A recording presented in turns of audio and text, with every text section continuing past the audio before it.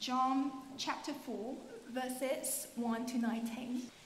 Now Jesus learned that the Pharisees had heard that he was gaining and baptizing more disciples than John, although in fact it was not Jesus who baptized, but his disciples. So he left Judea and went back once more to Galilee. Now he had to go through Samaria. So he came to a town in Samaria called Sychar, near the plot of ground Jacob had given to his son Joseph. Jacob's well was there, and Jesus, tired as he was from the journey, sat down by the well. It was about noon. When a Samaritan woman came to draw water, Jesus said to her, "Will you give me a drink?" His disciples had gone into the town to buy food. The Samaritan woman said to him, "You are a Jew, and I am a Samaritan woman. How can you ask me for a drink?" For Jews do not associate with Samaritans. Jesus answered her, "If you knew the gift of God and who it is that asks you for a drink, you would have asked him, and he would have given you living water." "Sir," the woman said, "you have nothing to draw with, and the well is deep. Where can you get this living water? Are you greater than our father Jacob, who gave us the well and drank from it himself, as did also his sons and his livestock?"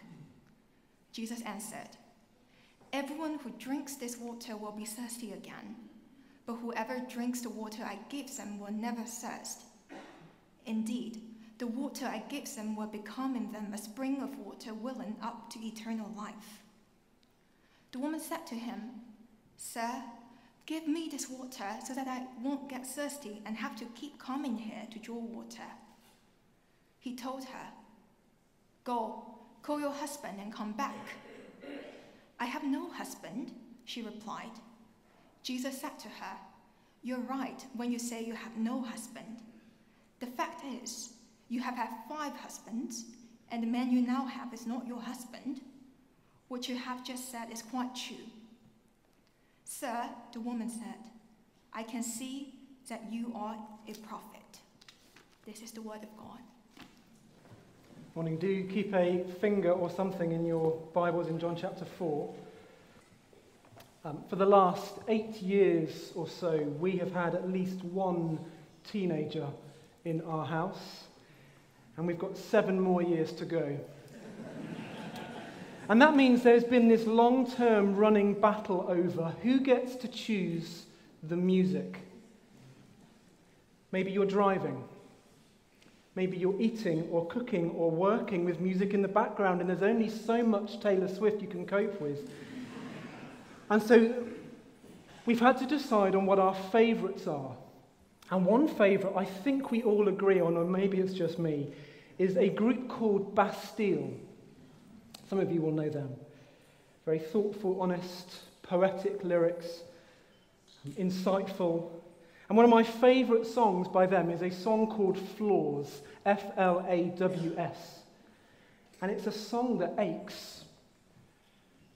And it aches because it's a painful song of damaged and messy individuals trying to do life together, trying to make life work together.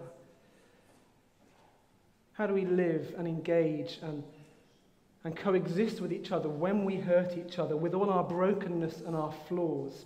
I'm not going to sing it for you, thankfully, but the refrain in the chorus sums it up nicely, and it goes like this. It's troubling, but it goes like this. It says, "There's a hole in my soul, I can't fill it, I can't fill it. There's a hole in my soul, can you fill it, can you fill it?" He sings to her. And it's troubling and it aches because the story of the song is clearly no. No. And there's finally just no answer. We're left without a resolution at the end of the song. Google it later. And we can have huge expectations of people. But if I'm asking another person to fill my emptiness, to complete me, to fill the hole in my soul, I'm asking too much of them. That's not what they're made for. The longing we have for someone to fill that hole is not meant to be filled by a mere person. They will always let us down. We will always let them down. However charming your knight in shining armour first appears to be, however beautiful and kind and loving your princess that you longed for, however faithful and selfless that friend, however amazing that parent, however bouncing and beautiful the baby, people always let us down. And we let them down.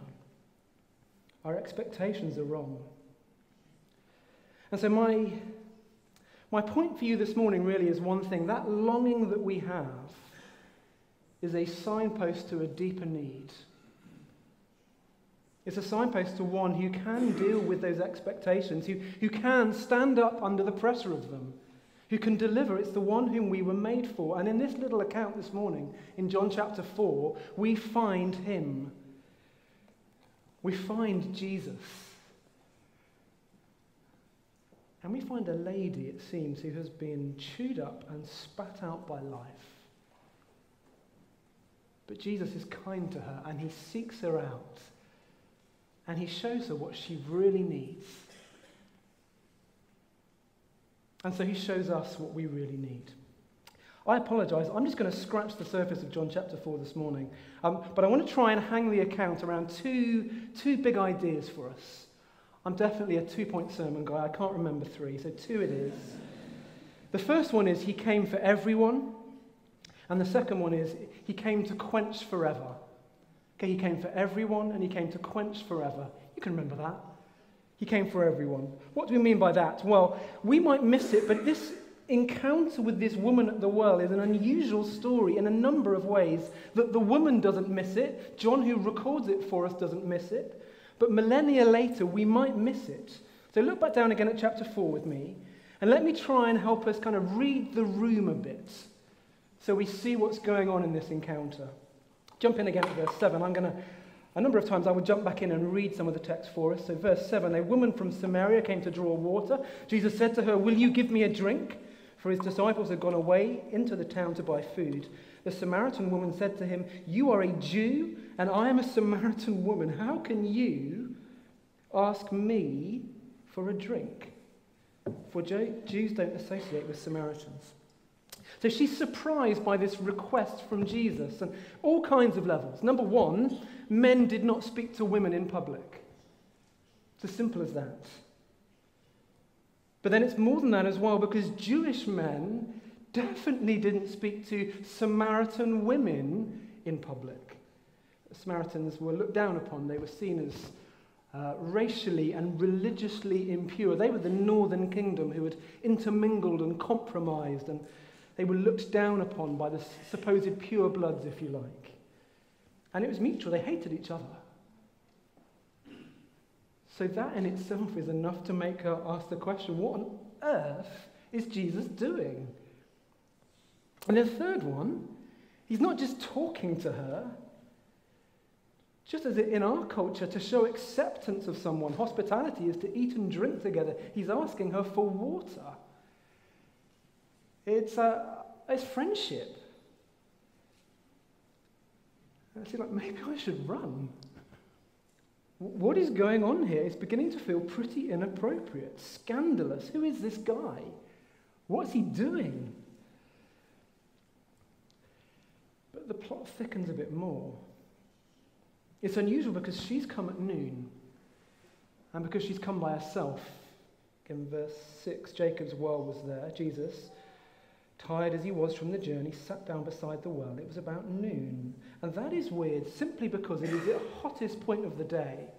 And we know it is only mad dogs and Englishmen who go out in the midday sun. But it turns out it's this woman too. She's there. And it's Jesus. Normal practice would be to go in a crowd where it's safer, and to go earlier in the day when it's cooler. But she is roasting hot and she's been rejected. And so she's all alone. And John slowly sort of unfolds the story, and we're given a pretty clear hint as to why she finds herself in this place now.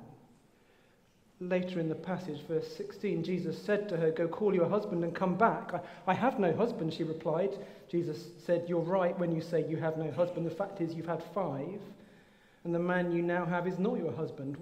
What you've said is true."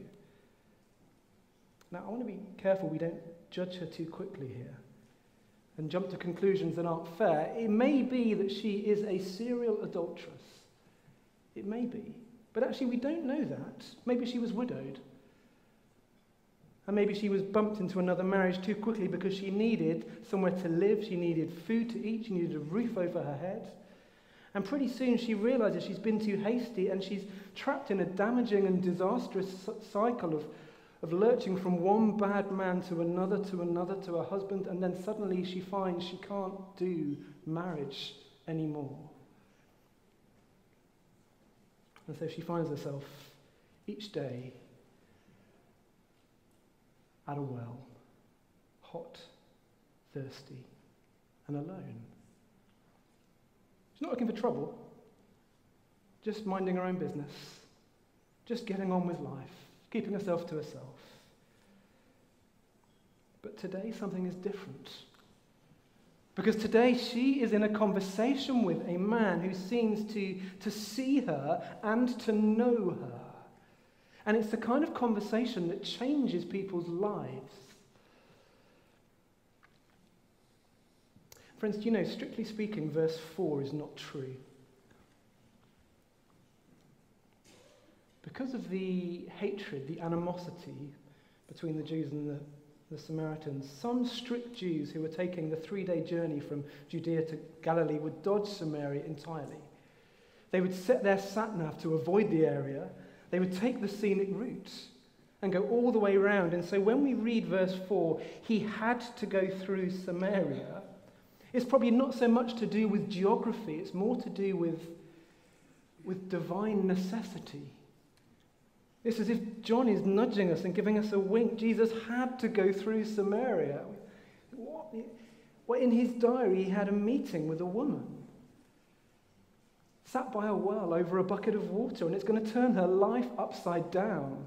That's why he had to go. It's a meeting with someone whom nobody else wants to be seen with.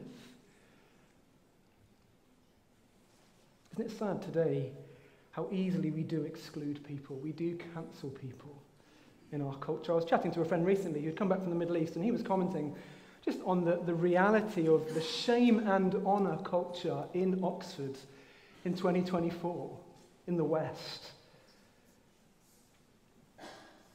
And so I say this gently, but maybe you can associate with this woman here.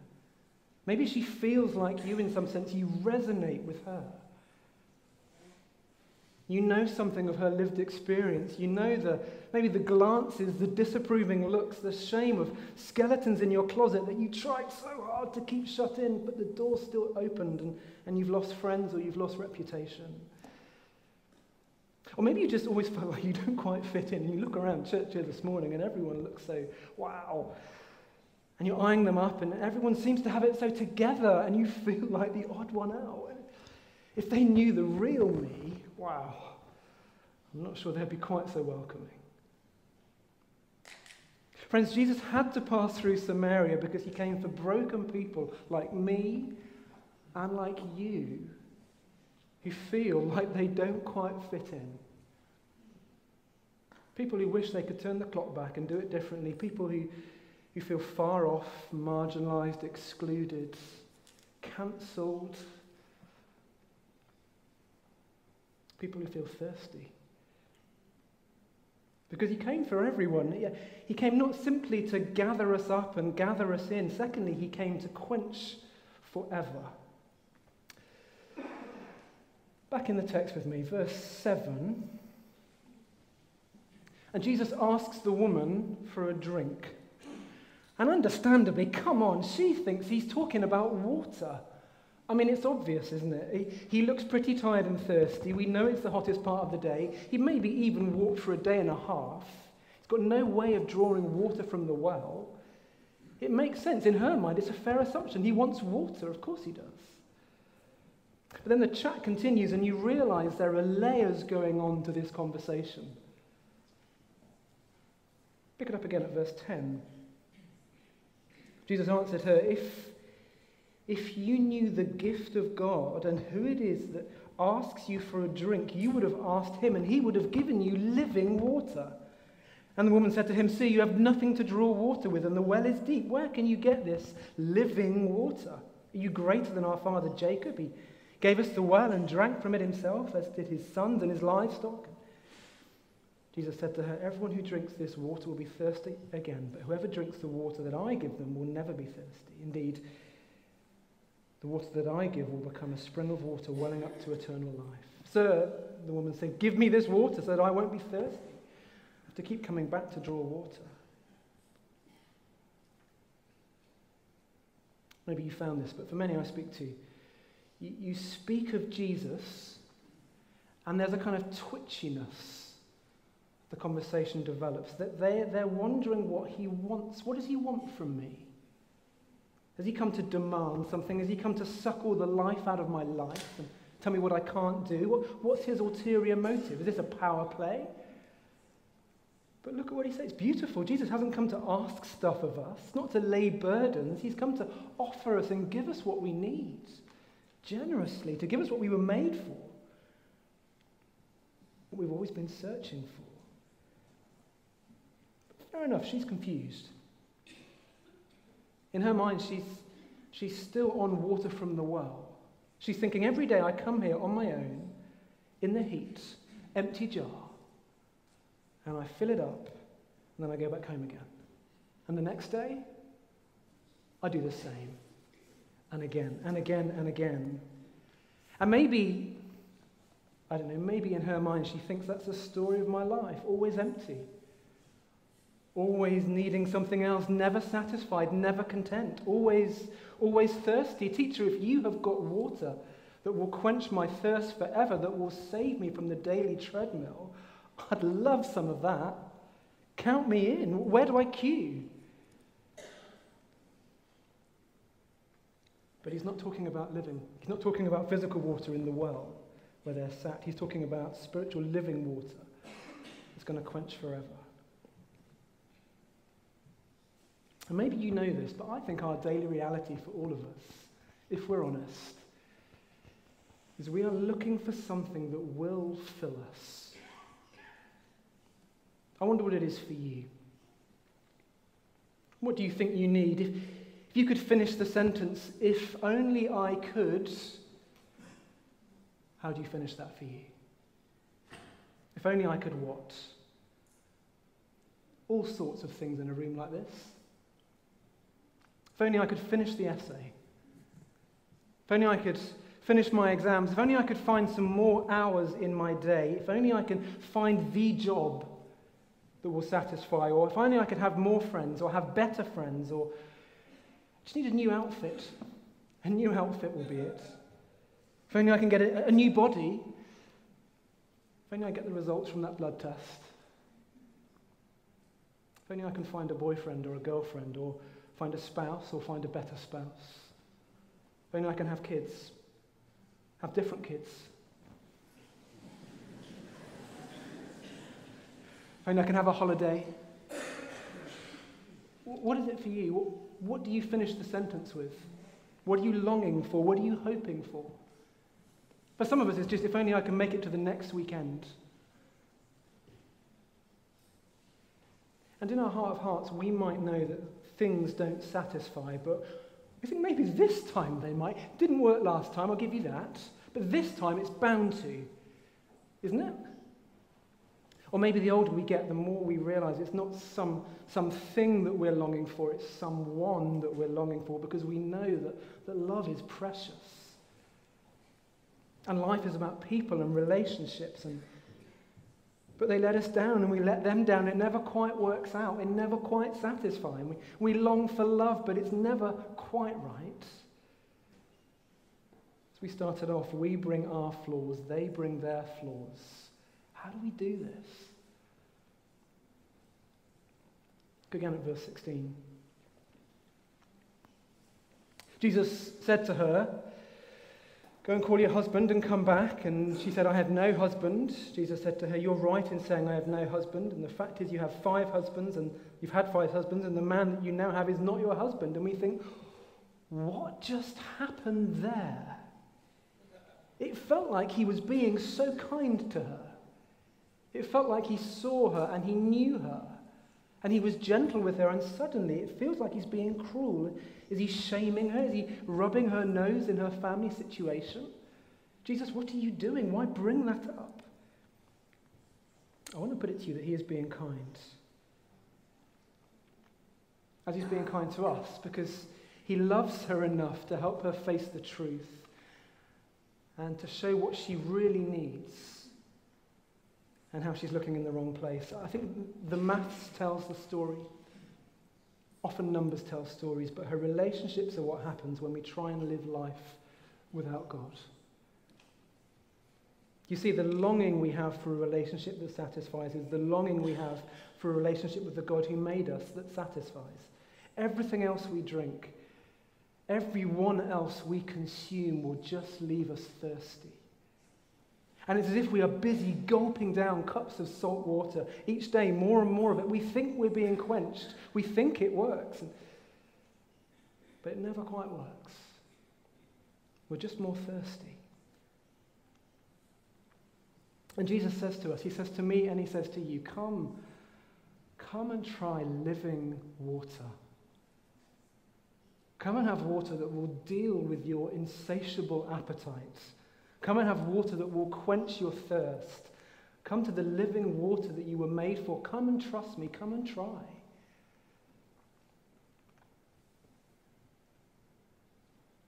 Madonna.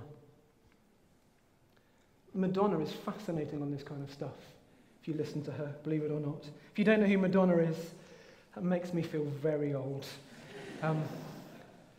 And that will be some of you. But anyway, she is or was, I'm not sure. She is an icon, a singer, a performer, a pop star.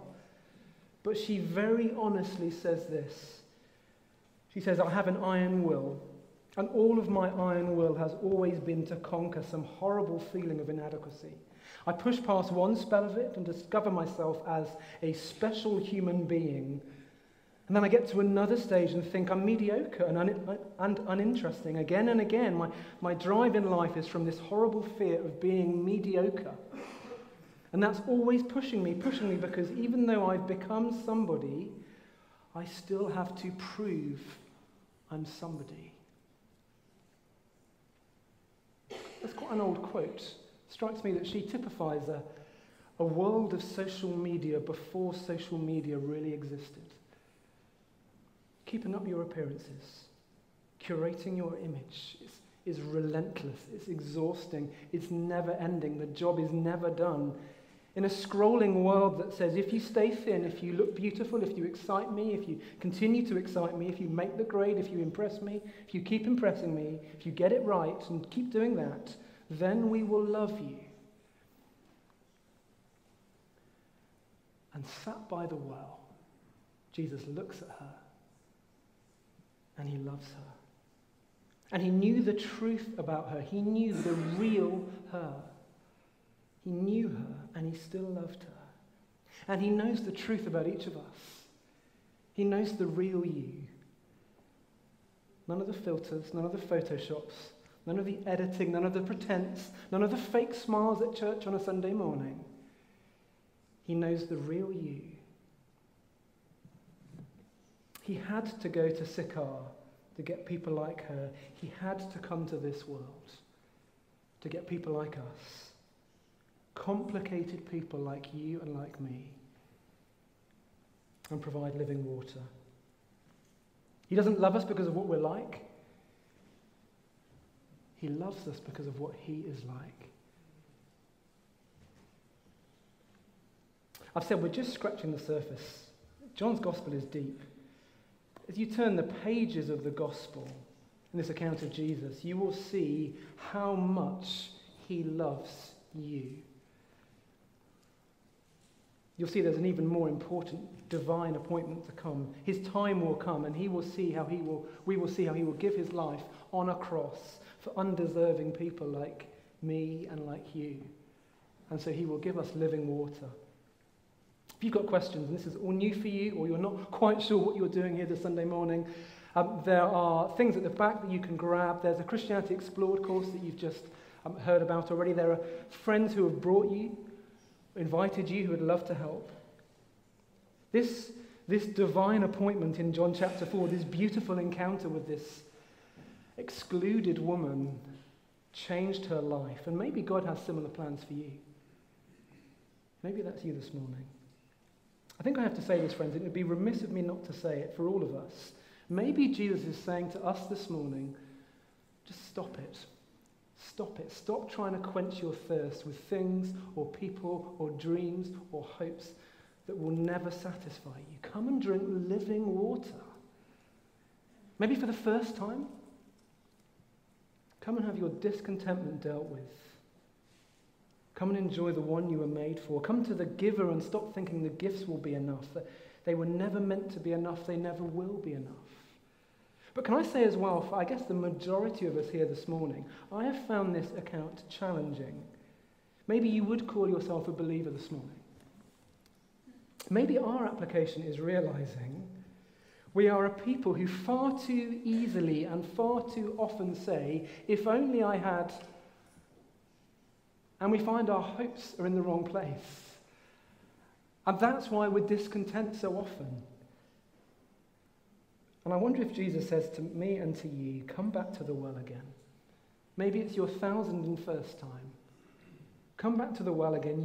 You can be content with me. I am enough. Living water is yours. Stop drifting into other things. You have what you need. You have a love that will never disappoint you. You need nothing else.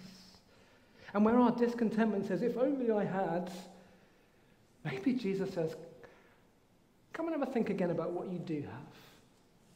Come and realize all the joy you have in me. Come and know the contentment afresh. Come and recalibrate life even. To rediscover it, to remember it afresh. Stop slurping salt water. It's never going to work. But drink afresh from the well that you were made for. And whether it's our first time or our 1001st time, maybe life hasn't turned out as you would have expected. Maybe this was not the plan, your relationship, your job, this wasn't what you dreamt of. How have you got stuck in Oxford now? But remember, there she is at the well on her own, trying to get through life, collecting what she needs. And there he is showing us what we really need. However it's turned out, Jesus says to you and he says to me, I am what you need in all your mess and your mayhem, in your chaos, your calamity, your brokenness, your bruises of life. Come to me. Nothing else works. In a world of dissatisfaction, only I can satisfy. Let's pray.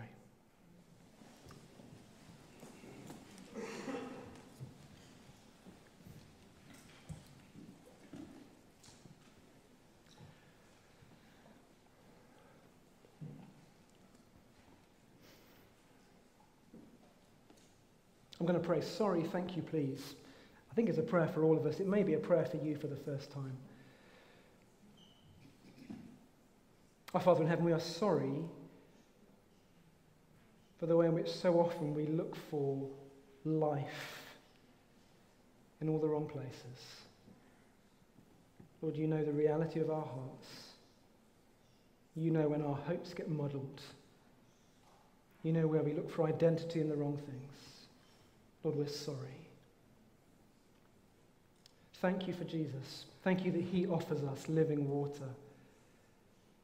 Thank you that he came for people like this woman. Thank you that he comes for people like us. People caught up and chewed up and spat out by life. Thank you that he will go on and die on a cross for his people. Thank you that there'll be sins forgiven. Thank you that you will raise him again for new life. Thank you that we can enjoy new life in him. Lord, please help us.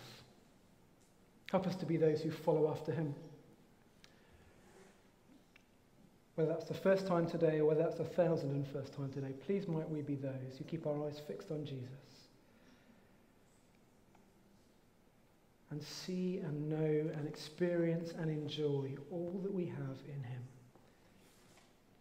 In his name we pray. Amen.